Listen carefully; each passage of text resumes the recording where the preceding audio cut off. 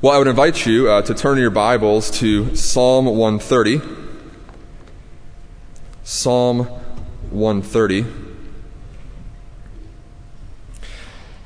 And let me remind you that this morning we continue our series in the Psalms of Ascent. Dave and myself have the privilege of filling the pulpit this month for November, and so we have been alternating back and forth between various Psalms of Ascent. And it's been mentioned that if the Psalter, or the book of Psalms itself, is the hymn book of ancient Israel, there's sort of a mini hymn book within that hymn book that we call the Songs of Ascent. That is Psalm 120 through Psalm 134. And those 15 songs got that name, the Psalms of Ascent, because it's thought that they were the very phrases and lyrics that were sung by Hebrew pilgrims as they made their way up to the elevated location, the elevated city that was Jerusalem as she sat on Mount Zion. And so these songs were literal as the people are ascending up to Jerusalem, ascending to worship. They would celebrate these lyrics and these phrases together. And so they became songs for the journey. They became pilgrim songs for the people of Israel. But we know that in the New Testament, we are told that the true Israel of God are those who have placed their faith in the one whom God has sent, in the Messiah, Christ Jesus. And so these songs of ascent are ours as well as Christians. As we find ourselves in between the times, we find ourselves people who live in the earthly city, people who live in the city of man, but we recognize that this is not our true home. That we too are on pilgrimage. We too are on a journey to the new heavens and the new earth and the new Jerusalem. And so these two are songs that we can sing on the road of life that brings us through the ups and downs and everything in between. You see, the Psalms are a beautiful, beautiful book because they give us language for whatever situation we might find ourselves in life. Eugene Peterson puts it this way, one of my favorite pastoral voices. He says, Psalms is a magnetic center. It pulls every scrap and dimension of human experience into the presence of God. The Psalms are indiscriminate in their subject matter. Complaint and thanks, doubt and anger, outcries of pain and outbursts of joy, quiet reflection and boisterous worship. If it's human, it qualifies. Any human experience, feeling, or thought can be prayed in the Psalms. So this morning, as we once again remind ourselves that we are a people on the journey, that we are people who ourselves are not immune to the ups and the downs and the trials and the difficulties of this life, we turn our attention this morning to Psalm 130. So hear these words. The psalmist writes, "Out of the depths I cry to you, O Lord. Out of the depths I cry to you, O Lord. O Lord, hear my voice. Let your ears be attentive to the voice of my pleas for mercy. If you, O Lord, should mark iniquities, O Lord, who could stand? But with you there is forgiveness, that you may be feared. I wait for the Lord, my soul waits, and in his word I hope. My soul waits for the Lord more than watchmen for the morning, more than watchmen for the morning. O Israel, hope in the Lord. For with the Lord there is steadfast love, and with him is plentiful redemption. And he will redeem Israel from all his iniquities." Pray with me. Father, we are thankful that you are the God who has spoken. Father, we are thankful that you are the God who has given us your very word in the Scriptures, that we can hold them in our hands, that we can read them freely, that in them we find the source of our salvation, the source of life. And so, Father, this morning, as we have a few moments in your word, we pray that you would send your Spirit to ultimately illuminate this text, to give us understanding. And Father, we pray that through the power of your Spirit, that we would, in the written word, see the Word who became flesh, Christ Jesus. So Father, Son, and Spirit, we ask now that you would bless your word, you would bless the preaching of your word, and that ultimately we would not leave here just hearers of the word, but doers. And we ask all these things in the name of Christ Jesus. Amen. A few years ago on Fox, there was this drama called Wayward Pines. And Wayward Pines was this short-lived television series that was based on a series of novels, and essentially the plot revolved around a Secret Service agent who had to travel to remote Idaho to investigate the disappearance of one of his colleagues. And as he's traveling through this remote portion of Idaho, he has this car crash, this sort of just dramatic car crash, and he doesn't know what happens, and he's knocked out cold, and he wakes up in this picturesque and idyllic and creepy, all too good to be true town called Wayward Pines, where nothing is quite as it seems, where everybody's just a little too put together, a little too happy and polished, a little too Pleasantville, if you will. And as he's there, he realizes you can't leave. There is this sheriff who rules with an iron fist. There's electrified fences. And the whole community revolves around these 7 rules. Number 1, enjoy your life. Number 2, work hard. Number 3, do not discuss the past. Number 4, be happy. Number 5, always answer the phone if it rings. Number 6, do not discuss your life before. And number 7, do not try to leave. This was life in Wayward Pines. And as I was reflecting on this psalm this morning, I thought to myself, sometimes life here on earth, sometimes life in the world we find ourselves, life in 2017, it feels a little this way, a little Wayward Pines-ish. We can't talk about our struggles or our failures. We live in a society that encourages us to mask weakness, to cultivate skills in appearing that we always have it all together. I mean, you can't help but watch just commercials on TV or whatever it might be, and we're just communicated over and over again that our men have to be confident, decisive, rugged, and tough. We can't ever show weakness. Women have to be bold and beautiful and unblemished, never showing age. Our children have to be well-adjusted and achieving honor roll and making every possible sports team and club. Our careers must be flourishing and earning us that sterling reputation, that handsome income. Our houses must reflect the latest trends on HGTV. Our accounts need to be accruing proper interest and ensuring us that healthy retirement. In other words, when people ask that standard greeting, "Hey, how you doing? Hey, how are you?" we have to always respond with that smile, "Great, great, never better, never better." And if the world doesn't itself put enough pressure on us to preen and to perform and to project, we don't always find much recourse in the church either. Churches can become country clubs just without the tennis courts. Christians have to always find the silver lining and say, "Bless your heart." Pastors on TV step off their Learjets and they tell us that God wants us to be healthy, wealthy, and wise. And if we're neither of those things, then something has gone terribly wrong in our spiritual lives. You see, even in the church sometimes, we can confess our true selves, we can confess our struggles and our failures, but only to a point. Don't tell me too much. Don't be too honest about who you really are. You see, we live in a world, and we often live in churches where we medicate and we manipulate and we airbrush difficulties and the low places of life away. And we pretend that they aren't there. We pretend.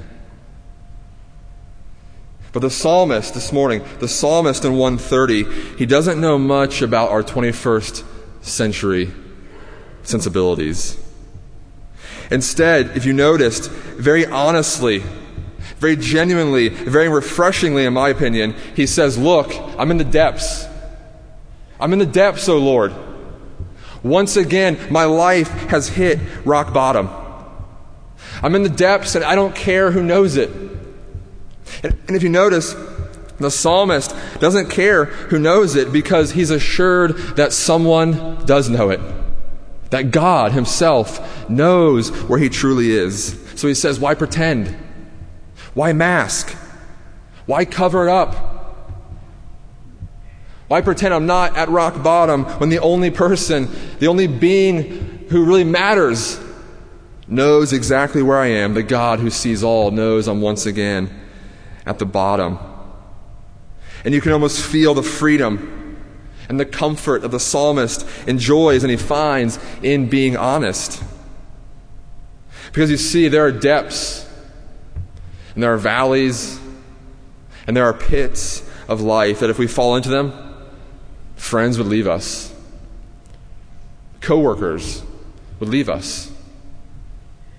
Acquaintances who might not really be our friends anyways would leave us. But the psalmist understands one thing this morning, that the God of the universe will never leave him, will never turn a deaf ear to his plea for help. If I were to borrow the lyric from the 60s and 70s song, there ain't no mountain of sin and failure high enough. There ain't no mountain or valley of sin and failure low enough that'll keep God from getting to you, from hearing you. And so we hear these first few verses this morning. He says, out of the depths I cry to you, O Lord. O Lord, hear my voice. Let your ears be attentive to my pleas for mercy. You see, the psalmist's cry there isn't this cry of uncertainty, but it's a cry of confidence as he knows there's no chasm, there's no trench, there's no pit too deep where the Lord can't hear his plea and his cry for mercy. But as we continue into verses 3 and 4, he begins to sort of ask this rhetorical question. He says, if you, O Lord, should mark iniquities, O Lord, who could stand? But with you there is forgiveness, that you might be feared.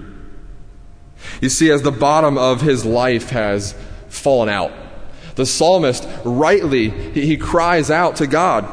He seeks comfort from God. But then you can almost see the wheels turning in his head. As he cries out, he goes, well, hold on though. Hold on a second. Who in the world am I? Who in the world am I to petition the God of the universe?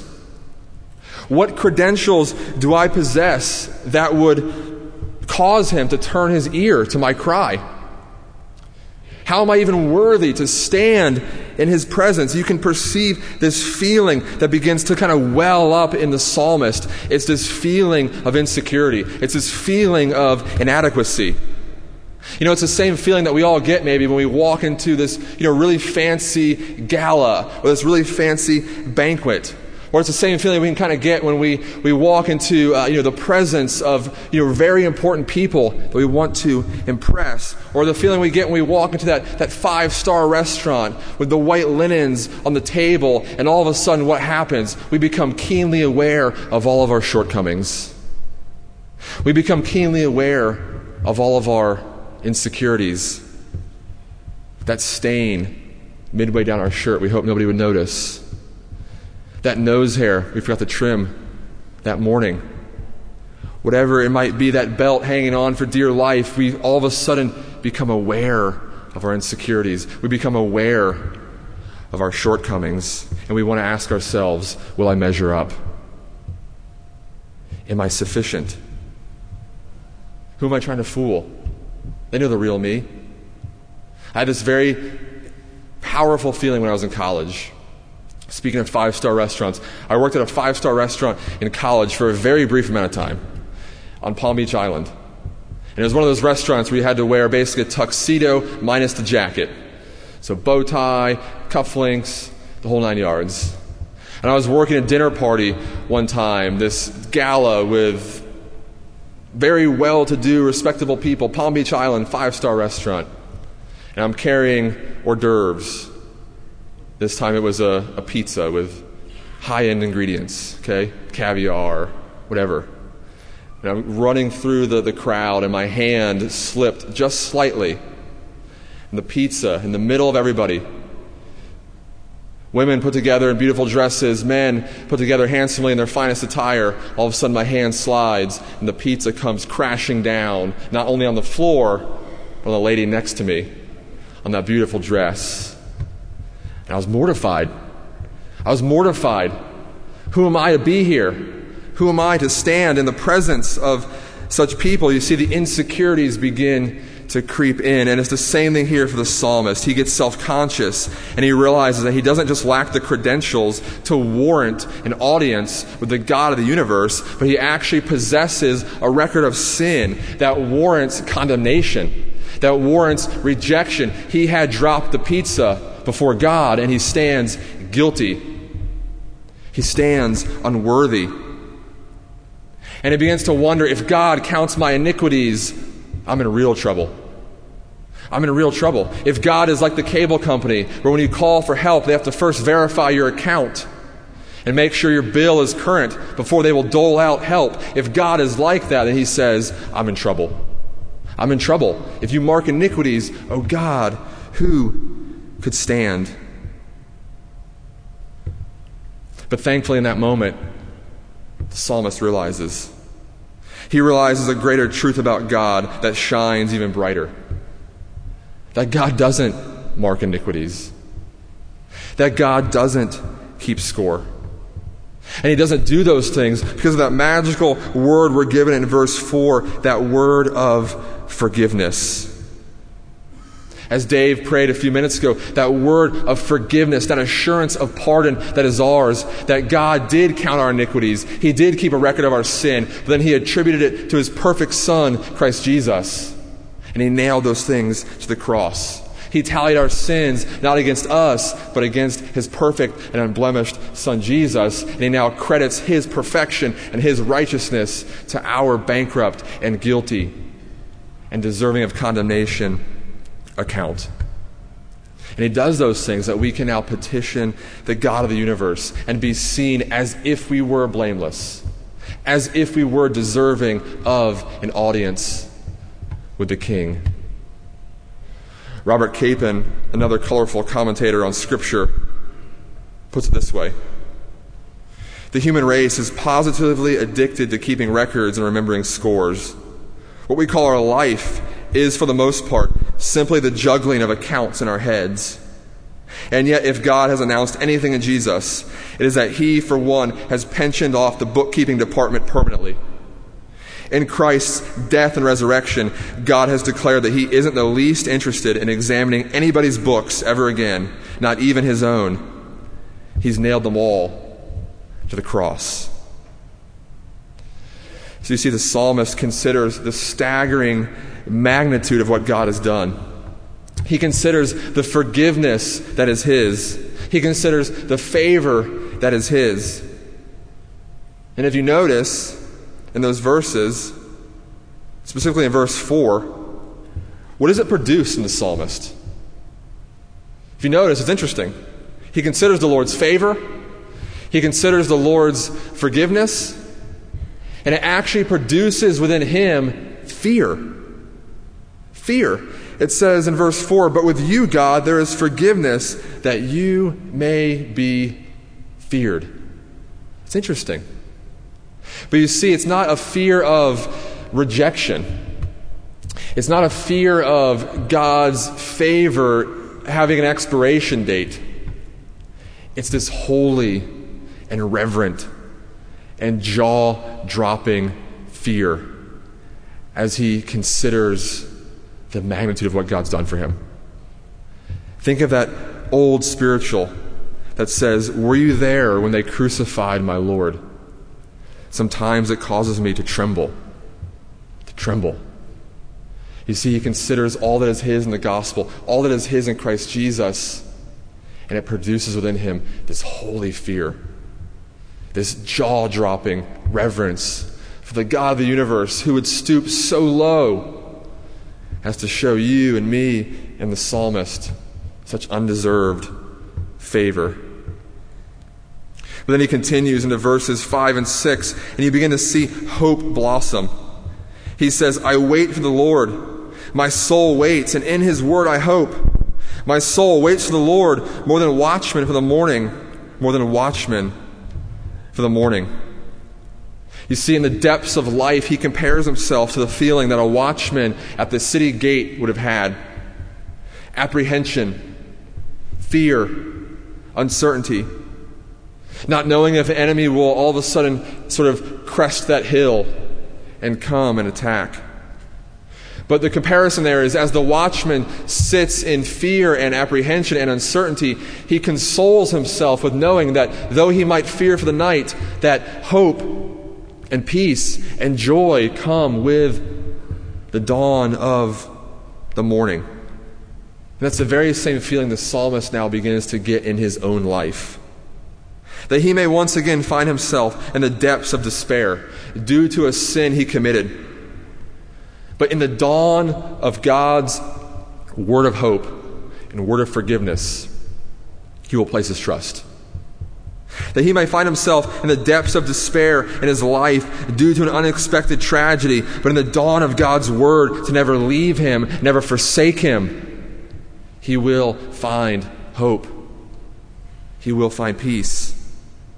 That he might find himself once again in the depth of despair due to difficulty in this life, but in the dawn of God's word of grace to be sufficient for him, in God's word to be Emmanuel, God with him in the low places, he will find hope. And as you keep reading then, you begin to see the psalm turn. And it does this beautiful 180 as the psalmist stands on the promise of the gospel. And he stands on the hope of God's word. And if you noticed, a song that began in the pit, it began in the depths, now begins to ascend to the heights. Look at verse 7. He says, O Israel, hope in the Lord. For with the Lord there is steadfast love, and with him is plentiful redemption, and he will redeem Israel from all his iniquities. In verse 1 and 2 he says, O Lord, hear my voice. He's in the low places. And now at the end he's in the high places and said, there's hope in the Lord. There's hope in the Lord. O Israel, hope in the Lord. You see, the psalmist has just rehearsed the gospel to himself. He's just re-preached to himself the good news. And he's now able to sing a new song. He's able to sing a new tune. There is hope in the Lord. There is plentiful redemption. There is steadfast love. It's this picture, if you will, of someone who comes to God empty-handed, comes beaten down and forlorn by life, and then he experiences that grace of the Lord, that gospel of peace wash over him and wash him with that plentiful and that exuberant language. And you see, for us this morning, this ability to cry out, this ability to be assured that we have hope in the Lord is the very thing that we will celebrate in just a few moments as we come to the Lord's table. You see, as we come to the Lord's table, we consider Christ Jesus crucified in the bread and in the cup. And we're reminded that whatever depth or pit of life that we might find ourselves in, we worship a God who can identify, who can sympathize with us to the uttermost. That Christ Jesus himself was not exempt from the trials and the difficulties and the pain of this life. And so because of that, he will not abandon you in your pain or difficulty this morning. In fact, we know that Jesus experienced pain and difficulty and trial to the uttermost as he hung abandoned on the cross. As he took our sin upon us to the point where God the Father turned his back. Where God the Father would not listen to his cry for mercy. And he did that for you and for me. That we might be saved. That we might be brought into the family of God and assured that through Christ Jesus, the one who was abandoned, we will never be abandoned. That through Christ Jesus, the one to whom God turned a deaf ear on the cross, will never turn a deaf ear to us. We cry to him for mercy. See, we're reminded once again in the bread and in the cup that we have a God. We have a God who is with us in the struggles and the despair of this life. And he's given us hope. And he's given us hope and deliverance for all eternity in the finished work of his Son Jesus. So the question I have for you this morning is, have you hope in this Lord? Have you placed your hope in the God of Israel, who revealed himself, the person and work of Jesus Christ? If you have done that this morning, and this meal that we're about to experience together is for you. It's a family meal where we once again rehearse the good news to ourselves. We once again remind ourselves that as surely as I hold this bread in my hand, and as surely as I hold this cup in my hand, I hold on to salvation and favor from God. But if you haven't done that yet, if you're not at a place in your life where you can say for certain that you've trusted Christ as your only hope, as your only Lord, then I would ask you a couple things. First is, come talk to one of us after service in the back. We would love to share how you can know for certain that there's hope in Christ. But we'd also ask that you kindly let the plate and the cup pass you by and ponder in your heart this morning what you've heard and pray that the Lord will reveal himself to you. Because you're not trusting in the Lord, you're trusting in something. But only the Lord Jesus, only the crucified and risen Savior, is your steadfast hope and rock in whatever pit you find yourself in this morning. And is your only steadfast hope and rock in the life to come. Because you see, Scripture tells us that God wills that none should perish, that none should ultimately experience the depths and the pit of the afterlife to come. But through Christ Jesus, and Christ Jesus alone, he desires that all would be welcomed and privy to the heights of heaven, to the blessings that are ours in Christ Jesus, now and forevermore.